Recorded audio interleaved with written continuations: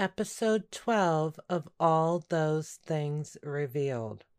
As I quietly sat with Mother, I began to look about the room for Father Brady and Una. I spotted them seated together not far from the door. We had probably passed them and had not even noticed. They appeared to be totally engrossed with each other. Father Brady was wearing his trousers and a clerical shirt. Una wore a simple dress of blue, which suited her perfectly. I let my eyes drift away from them and began to look about the room again. I soon found Mrs. Brady. She was seated on the far side of the room. I gestured to her, and she gave me a wave. Mother noticed it and looked at me with surprise. "How well do you two know each other?" she asked. I realized that I had been too friendly and had probably given myself away. Searching my mind for a quick answer that would satisfy Mother, I finally replied after some hesitation. "She called on us once when you were not home. I made her tea and we talked for some time. That is all, Mother," I said. Mother nodded. She appeared to be satisfied with my response and did not ask me any more questions about Mrs. Brady. As I continued to eat, I noticed more and more people were placing their empty plates onto the floor near their chairs. I quickened my pace because I knew that once the plates were collected, the music and dancing would begin if a Clon Lara shindig was anything like an Athlone one. Sure enough, I was right, for no sooner had I thought this than I saw an older man carefully stepping around the guest and picking up empty plates. Once he had picked up 5 or 6 plates, he made his way to another room. Soon after, he emerged empty-handed and started collecting more plates. He repeated these actions. It did not take him long before everyone's plates had been collected, including mine and Mother's. Glasses were filled, and 2 strong young men began to clear chairs. Once an area had been cleared in the center of the cottage, the fiddle men started up again. This time their tune was livelier. The clear area in the center became larger and larger as people were pushed up against the wall and closer to one another. Soon a young man entered the center of the cleared area. As soon as he did, the tempo of the fiddle music slightly slowed, and the fiddle men began to play an easy jig. In stockinged feet, the young man began to dance a slip jig. His movements were graceful. He was so concentrated on his movements that his face seemed contorted with emotion.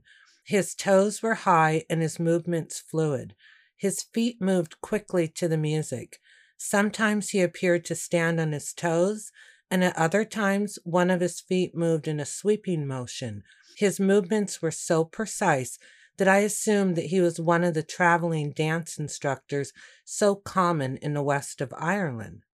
After a few minutes of his graceful dancing, he swept himself out of the cleared circle, and the music picked up its tempo. Another young man entered the cleared area. His shoes were heeled. He began to dance a jig. His feet moved rapidly, but they never appeared to move very far off of the ground. I watched him quickly and deftly lift one foot slightly off of the ground and then hop on his other foot before bringing his lifted foot back onto the ground with a resounding and satisfying tap. He continued his rapid movements in time to the music. People began to clap in unison as they cheered. After only a couple of minutes, a much older man pushed him gently to the side. The older man, despite his age, so resembled the younger man that it was obvious that they were father and son. Everyone roared as he began to dance with and challenge his son. The jig became more frantic. Some of those seated stood in excitement. To my surprise, the older of the 2 men was far more rapid on his feet than the younger of the 2. I had never seen anyone's feet move so quickly. The music changed again as the fiddlers switched to an even livelier reel. A couple replaced the father and son and began to dance to the reel. More cheering and clapping followed. Some even began to stomp their feet. The couple appeared to be in the same age bracket as my father and mother. I glanced away from them and saw Father Brady standing and clapping. He smiled at me. I nodded in his direction. Soon the music changed yet again to a slower tempo. Couples were leading each other to the cleared area. I realized that they were starting a set dance. It was almost certainly a local variation, so I would not know the particular steps. My eyes found Shannon in a crowd of people. He motioned for me to join him. I looked at Mother, who had been watching me. She firmly shook her head in disapproval. Shannon remained seated. Only a handful of couples were taking part in the set dance. Father Brady and Una were among the couples. I watched them as they took their positions and began an easy reel. Father Brady gracefully led Una. They danced very closely. He looked at her with tenderness. It was plain for all to see that he loved her dearly. As they danced, she suddenly put more space between herself and him. She had a sly smile on her face. He looked surprised. She slightly lifted her skirt a few inches and started to perform a graceful and delicate dance to the reel. Father Brady smiled, and when Una paused, he did the same. Soon people began to give them more space.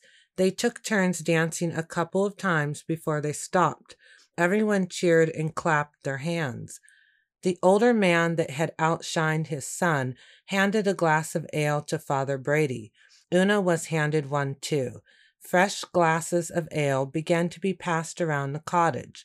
Father Brady looked about and waved his hands, motioning for all to be quiet. "I would like to make a toast," he shouted. A hush began to fall over the room. He looked around again and began to speak.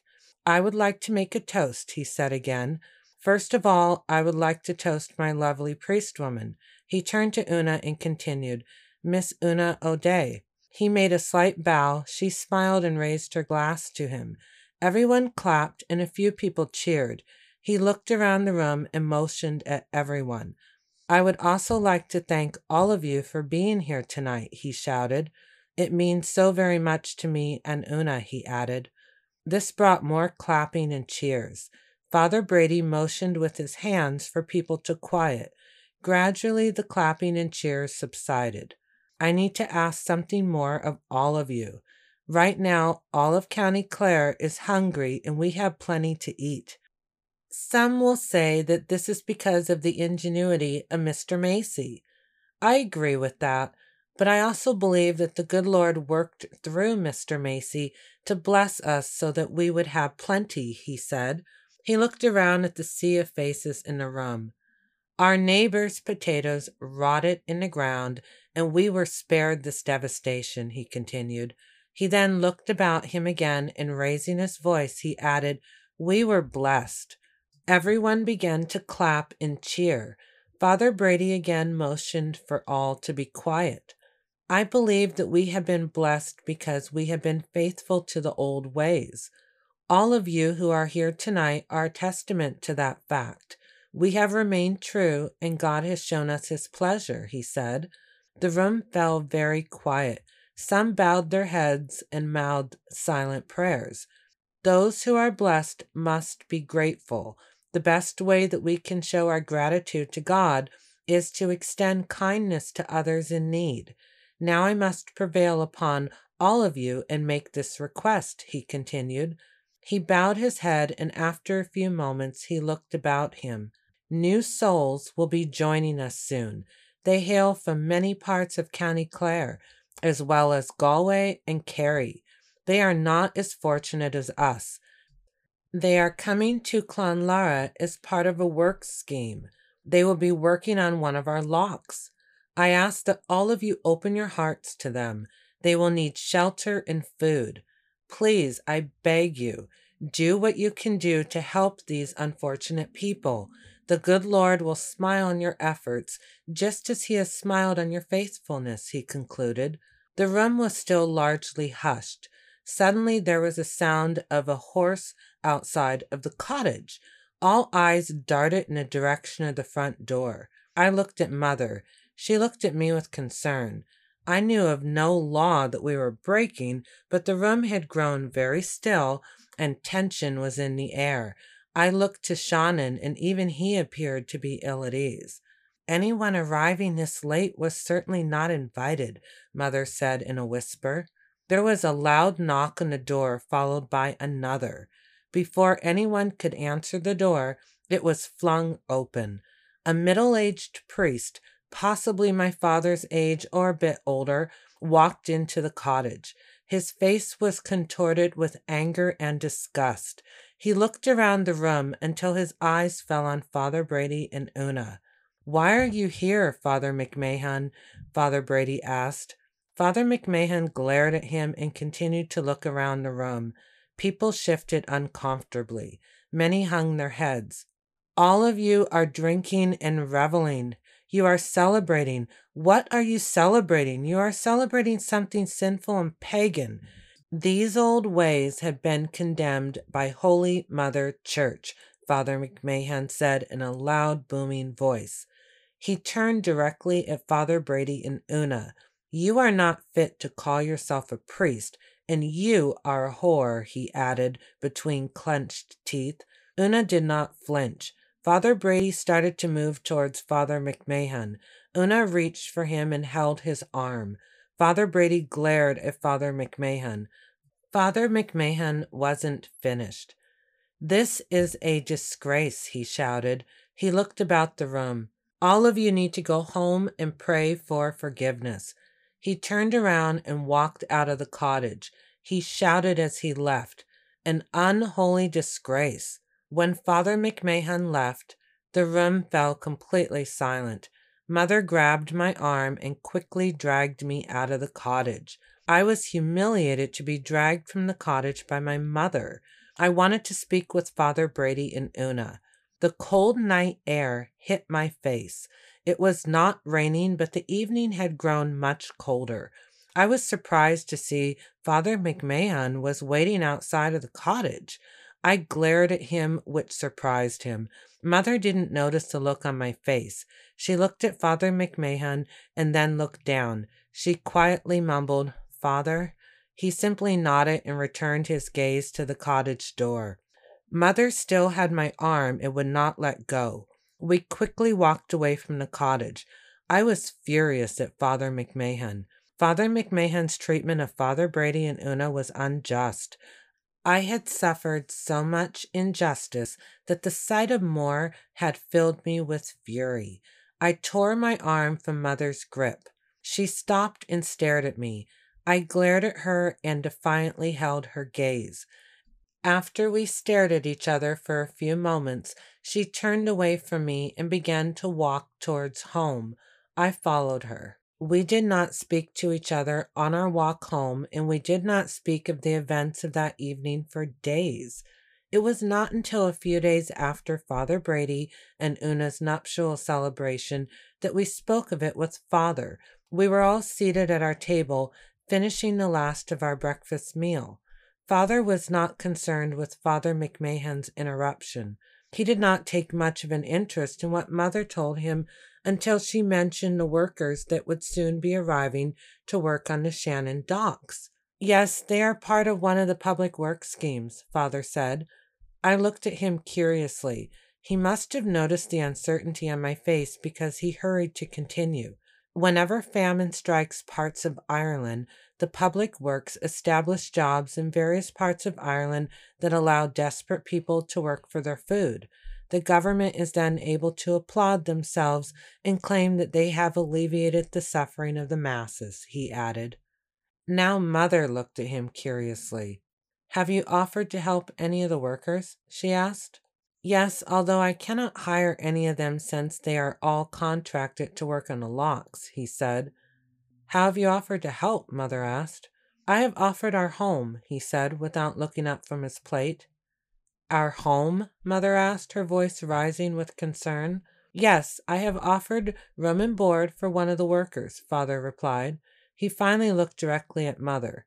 "He will sleep in a loft, and he will spend most of the day working. We can afford to feed one more at our table," he added. Mother nodded in agreement, but she did not look pleased. "When will the workers arrive?" she asked. "I was told that the first of them will arrive tomorrow," Father said. Mother looked with irritation at Father. I looked down and smiled. I would not have smiled then if I had known what would follow. I did not yet see the darkness that was soon to come. Father's words proved true. The very next day, Father came home early. He brought a man with him named Eamon. I was shocked at his appearance. His dark hair was uneven and hung in clumps from his head, with a longer clump falling over his forehead and into his eyes. His pale face was hollowed. His bones seemed to jut from his cheeks, and his eyes seemed to protrude from their sockets. His shabby and dirty clothes hung on his malnourished frame. His eyes were cast down, and his voice was low when he greeted Mother and me. "It is a pleasure to meet you, Mrs. de la Mare and Miss de la Mare," he said, in a voice that was barely audible. I looked from Father to Mother. Father had had time to recover from any shock he may have felt at Eamon's appearance, and he seemed confident as he led him into our cottage. We had already finished lunch, and it was too early for dinner, but that didn't stop me. I leapt to my feet. "Have you been traveling today, sir?" I stammered. He looked at me for a moment before answering. "Yes, miss. I just arrived a couple of hours ago. I had to travel for many miles," he said. "You must be exhausted and hungry. Please let me make you something to eat," I said. At these words, Mother seemed to recover from her shock. "No, Costanza, I will make our guest some lunch. Will you please make up his sleeping quarters and provide him with some towels for washing?" she said. "Yes, Mother," I said. I started gathering some things from our hearth pantry. Mother reached for Eamon's belongings, which had been placed onto our floor. Father grabbed them instead. Father walked to the loft ladder and quickly climbed it. He placed the man's belongings in our loft. I heard the thud of his things and Father muttering. I knew that the loft needed some work. I heard Mother's voice behind me. "Will you have some tea?" she said. "Yes, Mrs. de la Mare, thank you," he said. His voice was weak, and now I noticed for the first time that it was also hoarse. I looked at him from my vantage point. His skin looked sickly pale and sallow. The shadows under his eyes were dark. My heart broke for this poor creature. I knew that he had suffered. His suffering was etched on his face, his dirty and cracked hands, and his worn and tattered clothing. Father descended from the loft. I grabbed my bundle and quickly climbed into the loft. My eyes adjusted to the dim lighting. I could see why Father had been muttering. He had evidently been using the loft as a place to gather soiled linens and the like from his jobs. He probably hadn't realized how bad it was until he took a better look in the light of day. He usually tossed things into our loft early in the morning before leaving for work or after he returned. In either case, it was usually dark at these times.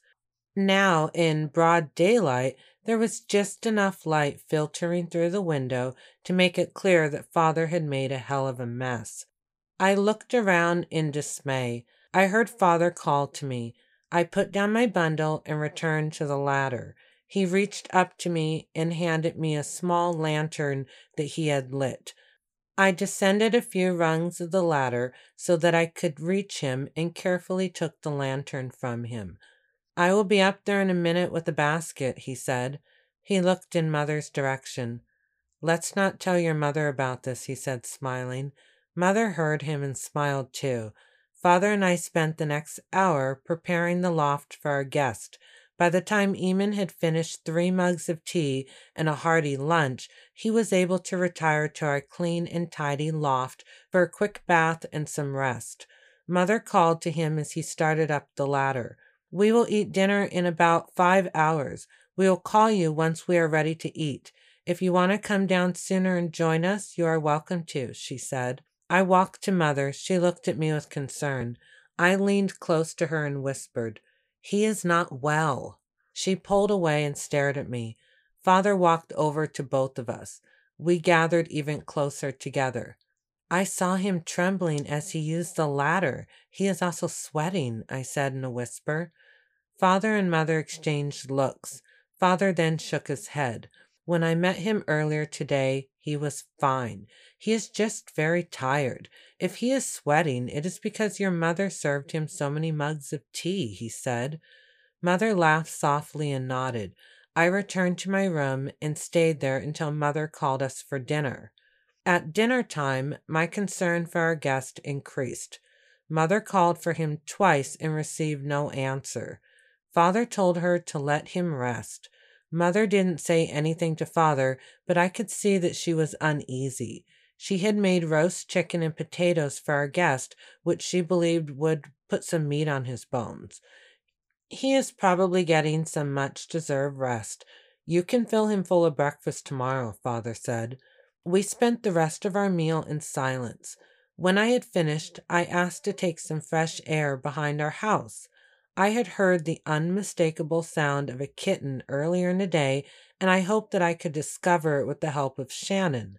I did not want to admit this to Mother or Father because they were not as fond of Shannon as I was. They exchanged looks, and then Father shrugged his agreement. Yes, of course, just don't stay out long enough to chill yourself to the bone, he said. Father was beginning to be his old self again, but he was still not as warm as he had been before my attack. Mother's closeness and fondness vacillated like our weather. I figured that Mother's loneliness had more to do with her willingness to speak to me than any desire to forge a closer relationship with her shameful disappointment of a daughter. I grabbed a lantern from my room as well as a towel and made my way to the back door of the cottage. Shannon followed me to the door and then returned to my room. I knew that I would be on my own during my search. Remember, do not stay out too long, Father called without looking in my direction. He was too focused on his second helping of Mother's chicken to notice what I carried. I was grateful, as he might have inquired as to why I needed a towel to get some fresh air. I had chosen a worn but thick towel that I knew would be ideal for wrapping a kitten if I were lucky enough to find one. Mother looked in my direction before I could leave. Why do you have that towel? She asked. I stopped in my tracks and sighed. I knew that it was pointless to lie to her. I explained to her that I had heard a kitten earlier. Father actually laughed at this. Soon we will have a menagerie, he said. Mother shook her head. She didn't forbid me to take in a kitten, and Father didn't either. I went outside and quietly closed the door behind me before one of them could call to me with a warning. I walked the length of our yard, looking about with my lantern. I made it as far as the far end of our lot near the clearing. I knew that they had not discovered the path and that I risked their discovery of the path if they were to look for me now. I didn't want to take that risk and made my way back to our cottage. After about 30 minutes of looking, I heard our cottage door open and Mother called for me. I went back inside and returned to my room. Shannon was asleep on my bed. I gave her an exasperated look. You sure were helpful, I said. She lazily looked at me and went back to sleep. This episode of All Those Things Revealed is based on a novel of the same name, available in print and Kindle formats at Amazon.com. Thank you for listening to the Irish Stories podcast.